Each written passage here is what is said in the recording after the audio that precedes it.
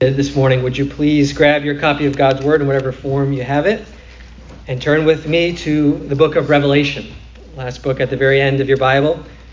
Our normal practice and pattern here at Sand Harbor is to take a book of the Bible, start at the beginning, work our way to the end. So that's why we're in Revelation. And we're in Revelation chapter 3, verses 14 to 22 this morning. So Jesus has been sending letters, kind of a "You've Got Mail" section of Revelation, letters to the seven churches with encouragement and correction and rebuke and warnings. And we come to the last of those seven letters.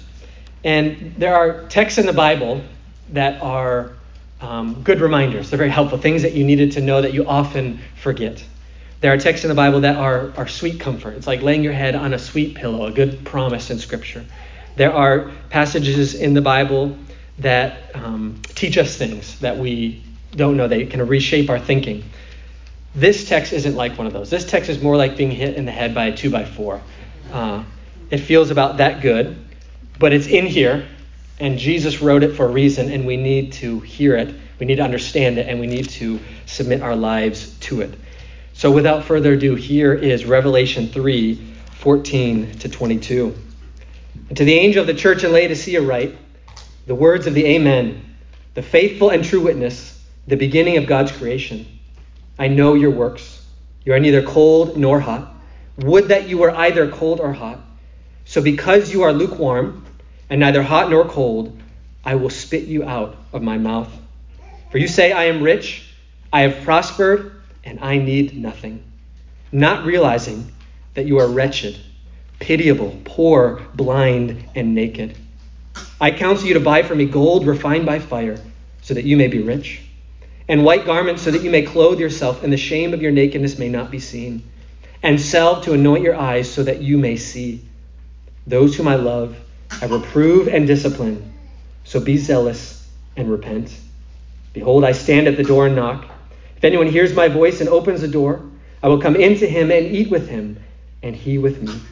The one who conquers, I will grant him to sit with me on my throne, as I also conquered and sat down with my Father on his throne. He who has an ear, let him hear what the Spirit says to the churches. Let me pray and ask for God's help. Our gracious Heavenly Father, you remind us in your word that this is the one to whom you will look, he who is contrite in heart and who is humble in spirit and who trembles beneath your word. Lord, we need to tremble beneath this text because it is weighty, it is heavy, it is uncomfortable. And so, Lord, help us to understand it rightly, to evaluate ourselves in light of it accurately, Lord, and to know the truth that sets us free. We pray this in Jesus' name. Amen.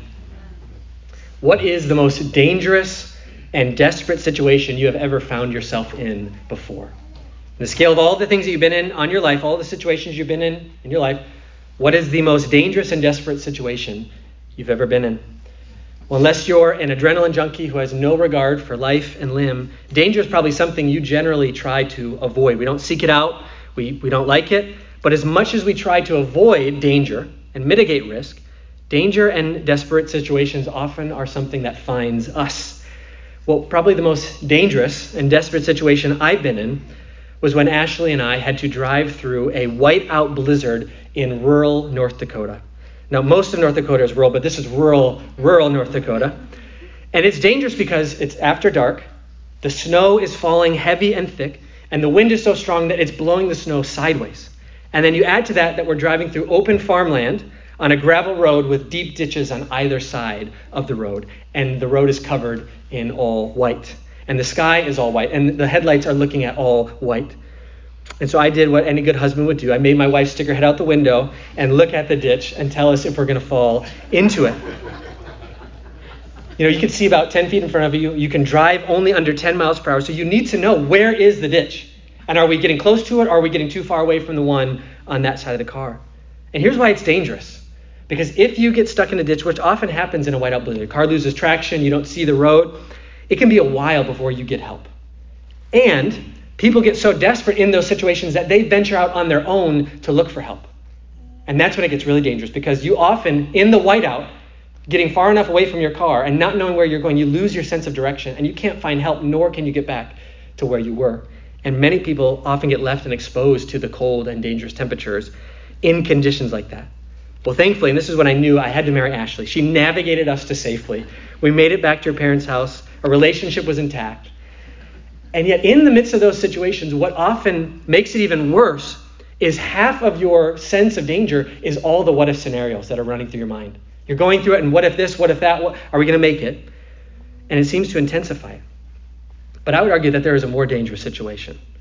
There's a dangerous situation in which you are completely oblivious and unaware to the danger you're in. You have no clue that it's there. You don't even know the threat. It's a kind of danger that is more dangerous because your guard is down, your sense of discernment and judgment is kind of turned off, and you don't even know that you're in the midst of danger. You have no care in the world.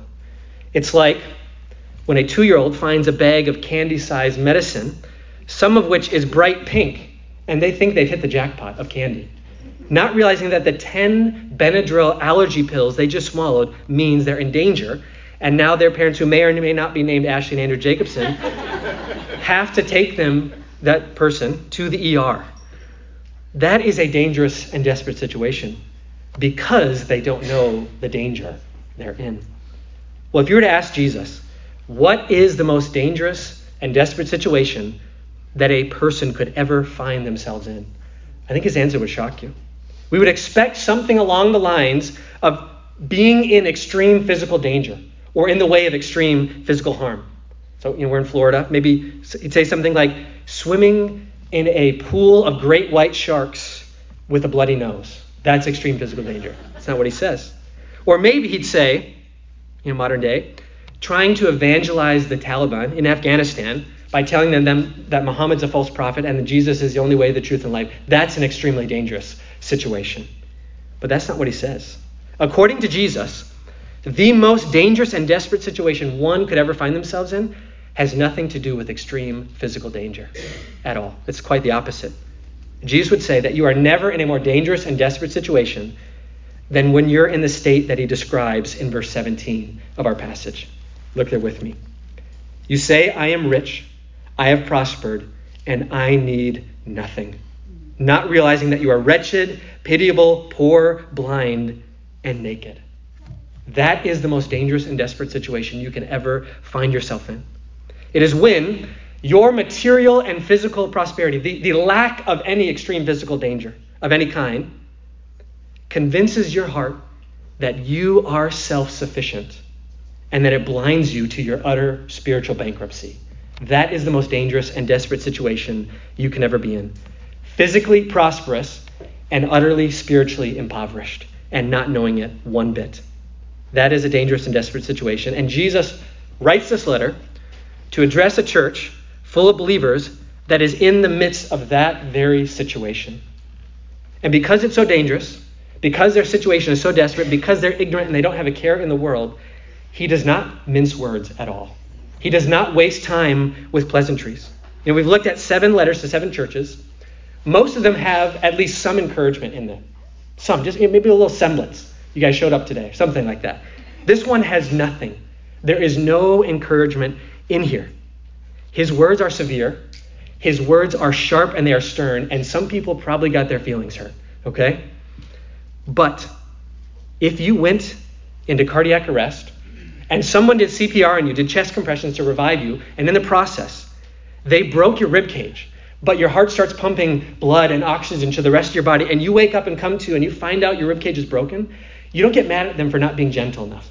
You thank them for doing what it took to revive you, to bring life back to your body. That's what Jesus is doing here. At times, we see and hear Jesus comforting the afflicted. Come to me, all who are weary and heavy laden, and I will give you rest. Those who are burdened. But in this case, he is afflicting the comfortable. Those who think everything's great, everything grand, that God exists merely to be a butler for their pleasures and their comforts and their convenience, he is afflicting them in their comfort, that they might wake up. And this might be hard for us to hear this kind of language because our culture is obsessed with speaking words that give no offense. The greatest crime you can do is hurt someone's feelings. Jesus does not agree with that sentiment. In fact, Jesus is concerned most with speaking the truth as it's needed, where it's necessary, even if it hurts, and sometimes so that it might hurt, so that the truth might set us free. That's what Jesus is concerned with. And you see this alluded to as Jesus even introduces himself to the church. Look at verse 14 with me. It says, "And to the angel of the church in Laodicea write the words of the Amen, the faithful and true witness." I want to focus on that title, the faithful and true witness. This is Jesus kind of borrowing imagery from the courtroom. What he's saying is, in the cosmic courtroom of reality, when it comes to testifying to the truth in its undiluted, uncomfortable, raw state, Jesus stands out as one who reliably, unwaveringly testifies to the truth no matter what. His words never need to be fact-checked because they're always reliable. They are always infallible. You never need to wonder if what he's saying has some sort of angle, some sort of false ulterior motive. What he says is true, and the truth sets us free, even if we don't like it. And so for a church like Laodicea, who could not see themselves rightly, who was oblivious to the danger they were in, they needed someone who would speak undiluted and uncomfortable truth to them, and that's what Jesus does. Well, as Jesus begins to address this church, the first thing he does is he states that their spiritual danger and their spiritual desperation is evidenced by their lukewarmness. The main symptom of the fact that they're in utter spiritual danger is the fact that they are lukewarm before him. Look at verses 15 and 16 with me. He says, "I know your works. You're neither cold nor hot. Would that you were either cold or hot.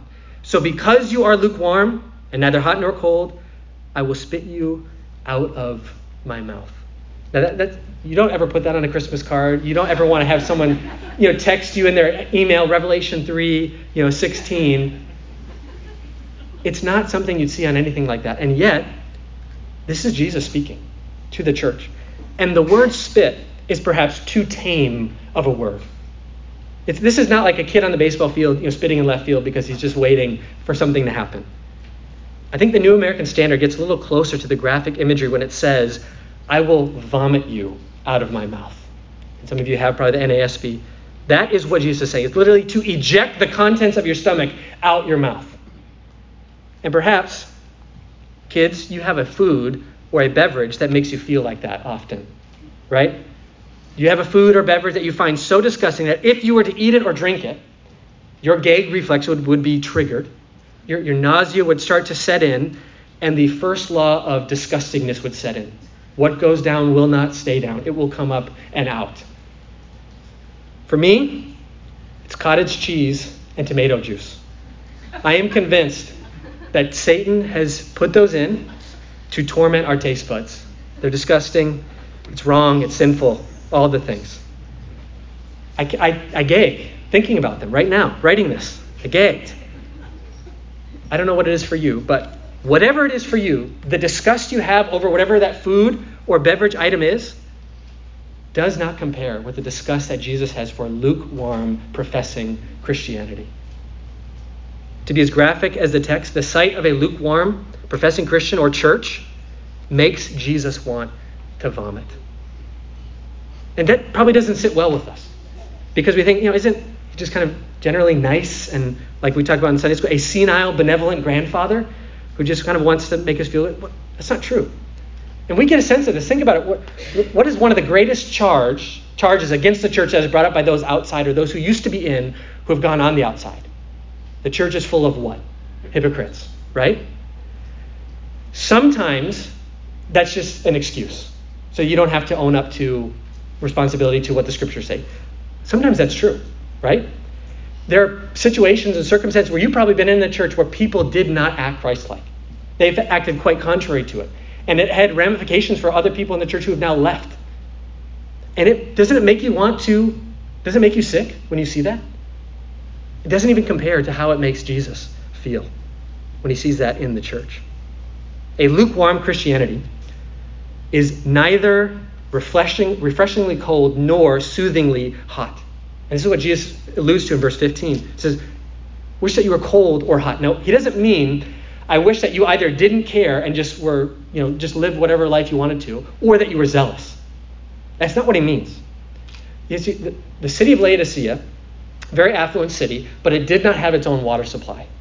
So what it had to do is it had to pipe in cold water from Colossae, about 6 miles away, and it had to pipe in hot water from Hierapolis, about 10 miles away, from the hot springs in Hierapolis. But each of these places was far enough away that by the time the water, either cold or hot, got to Laodicea, guess what? It was lukewarm. It was neither that refreshing cold that you want on this hot summer day, nor is it that soothingly hot that you want when your joints are sore and you sit in a hot tub or soak in a hot bath. And not only had it lost its temperature value, but along the way through that piping system, it picked up all sorts of nasty sediment and residue that was sitting in the bottom of the cup. So I don't know if you've ever shared a beverage with a 3-year-old who's eating bread, but if you ever have, you know what residue looks like as it sits and floats around, and you really question your life choices of drinking it at that point. That's the kind of cup of water that Jesus is speaking about being held out to, a lukewarm cup full of sediment and residue. That's disgusting. It has none of the temperature that anyone would want, and has everything inside of it that someone finds disgusting. And here's where this gets very uncomfortable. I cannot just leave this in the abstract. It'd be nice if we just kind of study, what is lukewarm and how did the piping system of water look like in Laodicea? We have to apply this passage to our own hearts and lives. I have to hold it up as a mirror before us so that we can honestly examine ourselves. The Bible can never be dealt with in the abstract. It has to come home to our own hearts. We don't sit over it to evaluate it. We sit under it to be evaluated by it. We read the word, but we also need to let the word read us. So are you in the spiritually dangerous and desperate situation of being lukewarm? Is Christianity something you do only at your convenience? If I'm not busy with my hobbies or my sports or my other activities that I care about most, then I'll give some thought and time to Jesus. But other than that, too busy. If that's the case, you may be lukewarm. Is your faith and Christian walk marked by a general pattern of apathy and indifference? I hear the word, but I don't care enough to do something about what I've heard. I'm just here because I have to be. I just go through the motions because I know I'm supposed to, but my heart has never been in it. I'm just here because I want some of the benefits that Christianity can give me, but I'm not interested in any of the demands that Christianity makes of me. If that's you, you may be in the dangerous situation of being lukewarm. Or is your Christianity marked by hypocrisy or shifting and changing like a chameleon? It is a true mark of a hypocrite to be a Christian everywhere but at home, always in public but never in private. Or, like a chameleon, if you're around Christians, you're a Christian, but if you're not, then you're not. That is a dangerous, lukewarm place to be. Is your view of Christ overwhelmingly characterized by an unenthusiastic non-commitment? I'm glad Jesus is there if I'm in a pinch, but other than that, I got things under control. I know I'm supposed to conform to his character, but I'm not ready to give up this or that yet. I know that he says true joy and satisfaction can be found in him alone, but there's still some other sources that I want to check out just to see if he's lying. If that's the case, you may be in the dangerous state of lukewarmness. There are times when we need to do an honest, thorough spiritual health check by evaluating ourselves in the light of God's word and under the scrutiny of his truth. It's not comfortable. I hate going to the dentist just as much as anyone, but I do like healthy teeth. I do not want to go for an annual physical, but I do want to know that there's not some undetected tumor or something. We care about our physical bodies, but do we give as much attention to the spiritual state of our souls? We check our bank accounts. We look at our financial health, but do we look at our own heart as much as we care about our financial portfolios? Now, I don't want to make you a spiritual hypochondriac that obsesses over their spiritual health, is always looking down at themselves and evaluating themselves internally, never looking up to Christ. That's not healthy. Do not be a spiritual hypochondriac.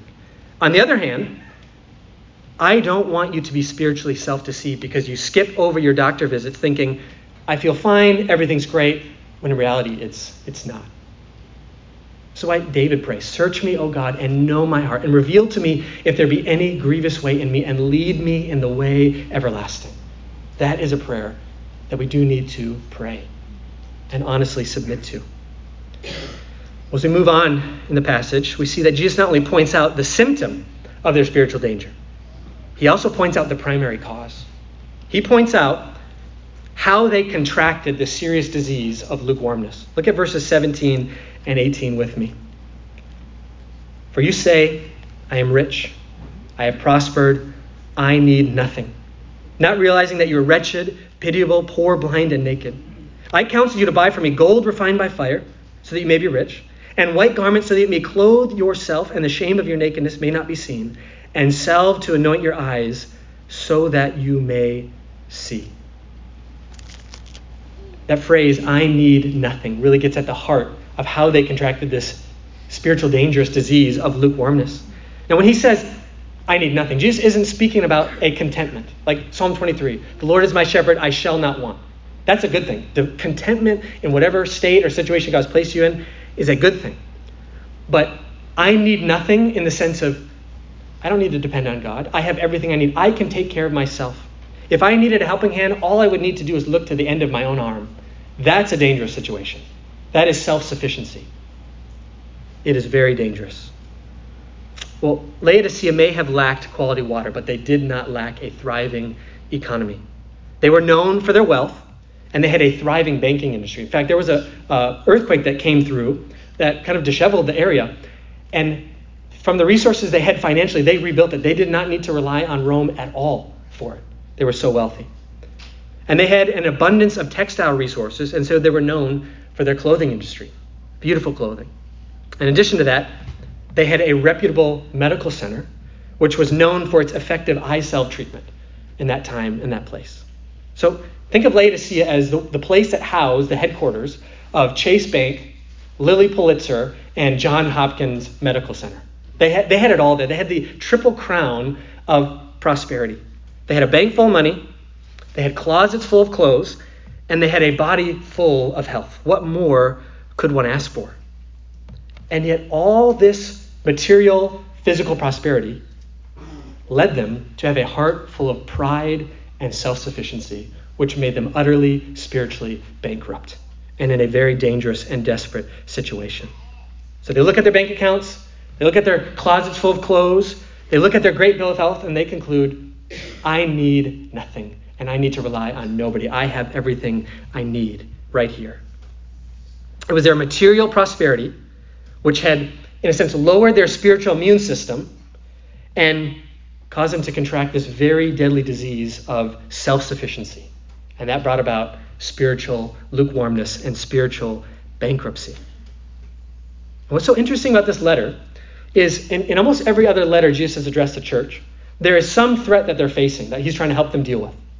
Most of the time it's persecution, that there's the political powers that be, the other religious authorities that be, or the kind of economic situations that are at play that are persecuting them and threatening them from the outside. But here, the danger is prosperity. It's not persecution. It's not adversity. It's not some physical threat. It is prosperity. It's having all the material, physical resources you could ever want. And he says, this is the danger you're facing. Wake up to it. And one could argue that, in a sense, prosperity is a far more dangerous temptation than adversity or persecution. Why? Because prosperity can work on our hearts in a subtle, undetectable, slow, and dangerous way where we don't even know that the harm is setting in. Prosperity can work on our hearts like a slow, releasing anesthesia. It's subtle, it's almost undetectable, it feels pleasant and comfortable, you're laughing, having a good time, and you don't even realize that your spiritual pulse is slowing down to a dangerous pace. You don't realize that your affections for Christ are growing numb. You don't realize that a spiritual sleepiness is coming upon you. You see C.S. Lewis in his book, The Screwtape Letters. It's kind of the idea of he has this devil who's trying to tempt this patient. He's teaching this underling, how do you tempt a Christian? And the underling asked him, wouldn't it be better if we kind of threw adversity their way, threw some persecution or some harm their way? And he said, no. Prosperity is always the best method of temptation. And he said it like this. Prosperity knits a man to the world, unlike anything else. A man feels that he is finding his place in the world Well, really, through his prosperity, the world is finding its place in him, making its home in his heart without even knowing it. It is subtle and it's dangerous. Now, a major clarification is needed here. Don't misunderstand what Jesus is saying here. Jesus is not rebuking them merely because they're materially prosperous and in good physical health. He does not wear a t-shirt that says tax the rich. He does not read the Communist Manifesto at nighttime before he goes to bed. That's not what he's doing here. This is not an economic statement. Because in the Bible, economic status is no indicator of spiritual standing. Your bank account does not determine your lack of or abundance of God's blessing. It is not an indicator of that. Because in the Bible, as in life, there are godly rich people and there are ungodly poor people, and the reverse is true as well. When the scriptures speak to wealth, prosperity, physical health, it always speaks about it as a blessing that needs to be stewarded in gratitude for God in the right way, to be used generously, to be carefully managed and appropriately overseen, but never to be hoped in and trusted in and rested in. That's how the Bible speaks about material prosperity. Their sin is not the sin of material prosperity. Their sin is when material prosperity mixes with the indwelling sin tendencies of self-sufficiency, and that self-sufficiency latches on and grabs hold of that material prosperity and says, I need nothing. This is what I've longed for and hoped for. Material prosperity mixed with indwelling sin is a dangerous cocktail that we need to be aware of. So here are some of the temptations with prosperity that we need to guard against. In prosperity, we can easily be led to self-sufficiency. I need nothing. So don't forget that you are still, day by day, moment by moment, absolutely dependent on God for life and breath and everything. Every breath of oxygen that sustained your brain, that sustained your body to even gain that wealth, was given to you by someone else. There are so many things in life that remind us that we are absolutely and utterly dependent on someone outside of us to sustain us. Every day you need to eat food because you need to be sustained. You're not self-sufficient. Every day you need to sleep because you're not self-sufficient. Every day you need water because you're not self-sufficient. That is God saying through creation, you need me. You are dependent on me moment by moment. In our prosperity, we can be tempted to ingratitude. Look what I've done for myself. Don't forget that all praise and thanks goes to God, who richly provides us with everything that we might enjoy it to his glory and to our good. Prosperity is not inherently sinful. In fact, at times in the Bible, it is described as a blessing. God gives us good gifts. He's not a stingy heavenly Father. He gives us good gifts, but we need to acknowledge him and praise him and thank him. And constant gratitude for his gifts is one of the best ways to protect against making his gifts a god, because it reminds us that he is the giver and the gift is not him. Another danger in prosperity is that we can easily set our hope in our riches. Paul tells Timothy later, he said, charge the rich who are rich in this present age not to set their hope on riches. Because the ultimate security that everyone is looking for is not found in those things. They make wings and they fly away quickly. Either they will leave you or you will leave them. That's what always happens with your wealth. Your ultimate security and hope rests in the fact that nothing can separate those who are in Christ Jesus from the love of God. That is ultimate security and ultimate hope. Set your hope in that. In your prosperity, know that there's a temptation to a Scrooge-like stinginess and selfishness. Ever read A Christmas Carol? You know what Scrooge is like, that he's miserly, he's stingy, he's always counting his pennies, and he has plenty of it, but he doesn't want to give any of it away because he loves it. He has to have it. It gives him his identity, his security, his hope. Or, if you've seen Lord of the Rings, you know what Gollum is like. That ring is his wealth, and it's his precious, and he cannot live without it. So in your prosperity, don't forget that it is more blessed to give than it is to receive. That we worship a Savior who gave himself up for us so that we might have all things that we need. And we should reflect that a giving Savior should have giving disciples. So dependence and gratitude and hoping in God and generosity, those are the ingredients that go into making up the antidote to a spiritual self-sufficiency that comes from prosperity. That is what we need. And the irony of an I have everything, so I need nothing frame of heart is that you are never more spiritually bankrupt and impoverished than when you are in that position.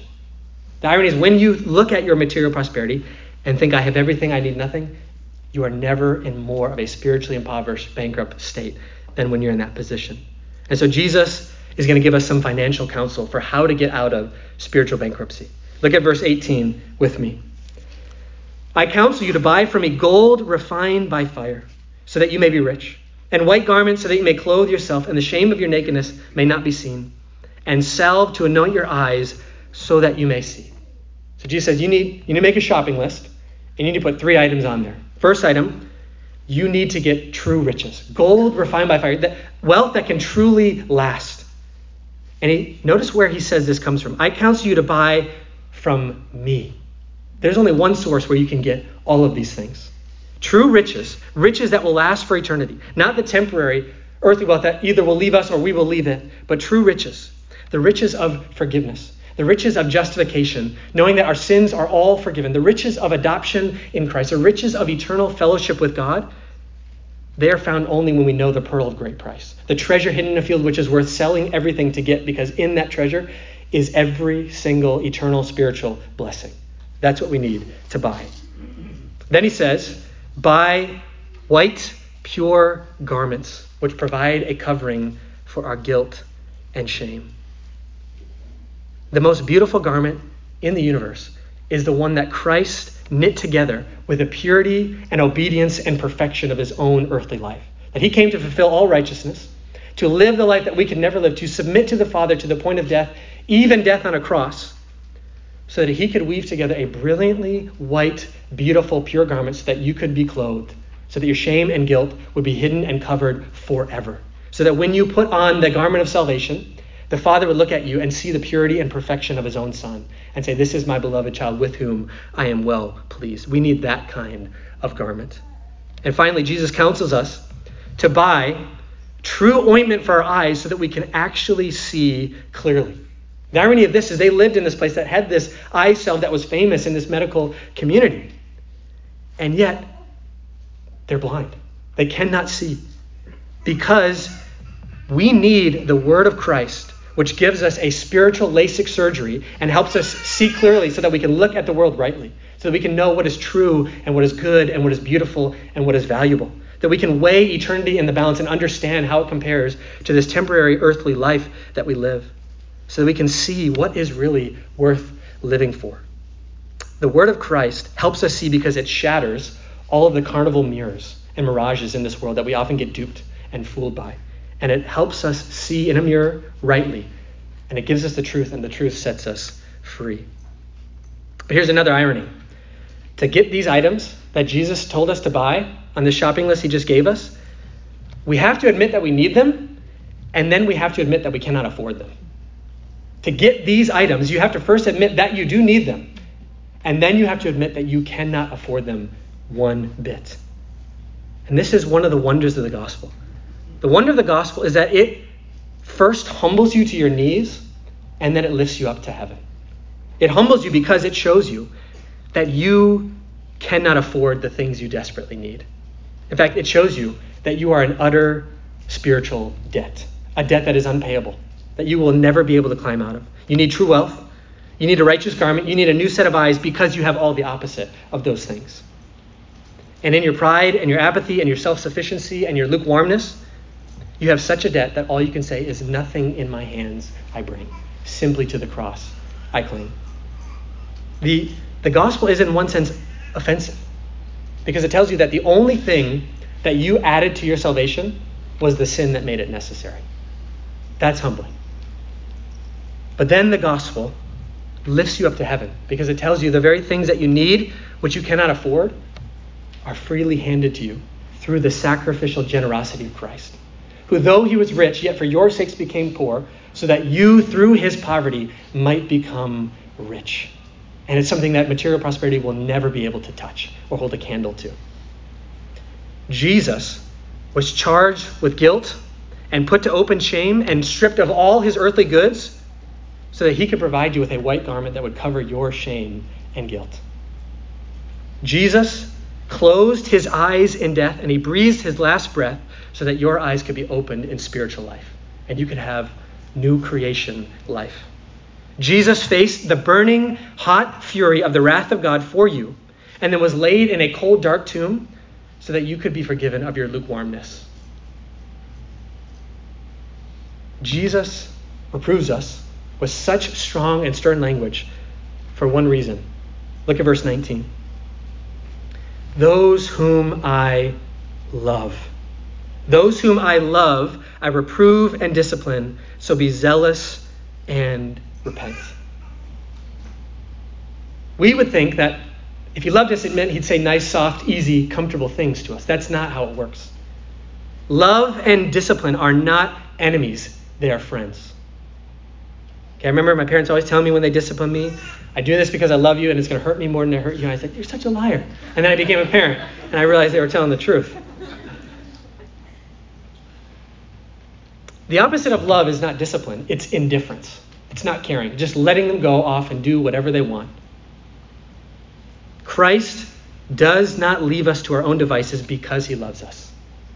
He's not there just to kind of encourage and affirm whatever we do because he loves us. He wants to lead us in the truth, and he wants the truth to set us free. We may be indifferent and apathetic towards him, but he does not return the favor. And thank God he does not. Instead, he pursues us. He comes after us. Look at verse 20. It said, behold, I stand at the door and I knock. If anyone hears my voice and opens the door, I will come into him and eat with him and he with me. The imagery here is in our indifference, in our kind of self-sufficient pride, it's as if we've kind of pushed Christ out the front door. We kind of resigned him to the front porch and said, I don't need you in here. I'm just going to kind of do my house the way I want to. And Jesus won't leave. He pursues. He's persistent. So he keeps knocking at the door, and in his gracious determination, he says, you're not going to get rid of me that easily. I'm here. Open the door. I offer fellowship, feasting, joy, beyond anything that this world can provide. And so I'm here, and I'm not going to let you go that easily. The greatest danger of a lukewarm self-sufficiency is that it keeps us from enjoying the riches and everlasting satisfaction that come from knowing Christ, from having fellowship with Christ.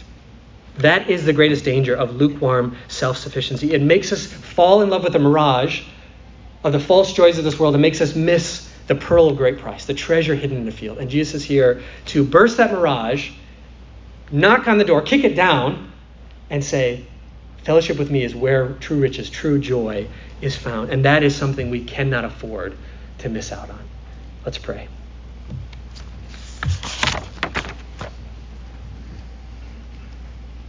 Our great God and our loving Heavenly Father, we thank you that you love us enough to speak hard, uncomfortable words. And Lord, we pray that where we've needed to be pricked and cut and wounded, that you would also heal us, Lord. That we would see our sin rightly and run to our Savior quickly. Lord, we thank you that you draw us to yourself and that you discipline those whom you love. Help us to be zealous and repent. We pray this in Jesus' name. Amen. Well, before we sing, would you please turn to the bottom of page 8 in your bulletin? We have a responsive conclusion. As we've been going through Revelation, we take the ending of Revelation to remind ourselves what we're looking forward to as believers. So the responsive conclusion on the bottom of page 8, I'll read the words in italics. Would you respond corporately with the words there in bold? He who testifies to these things says, surely I am coming soon.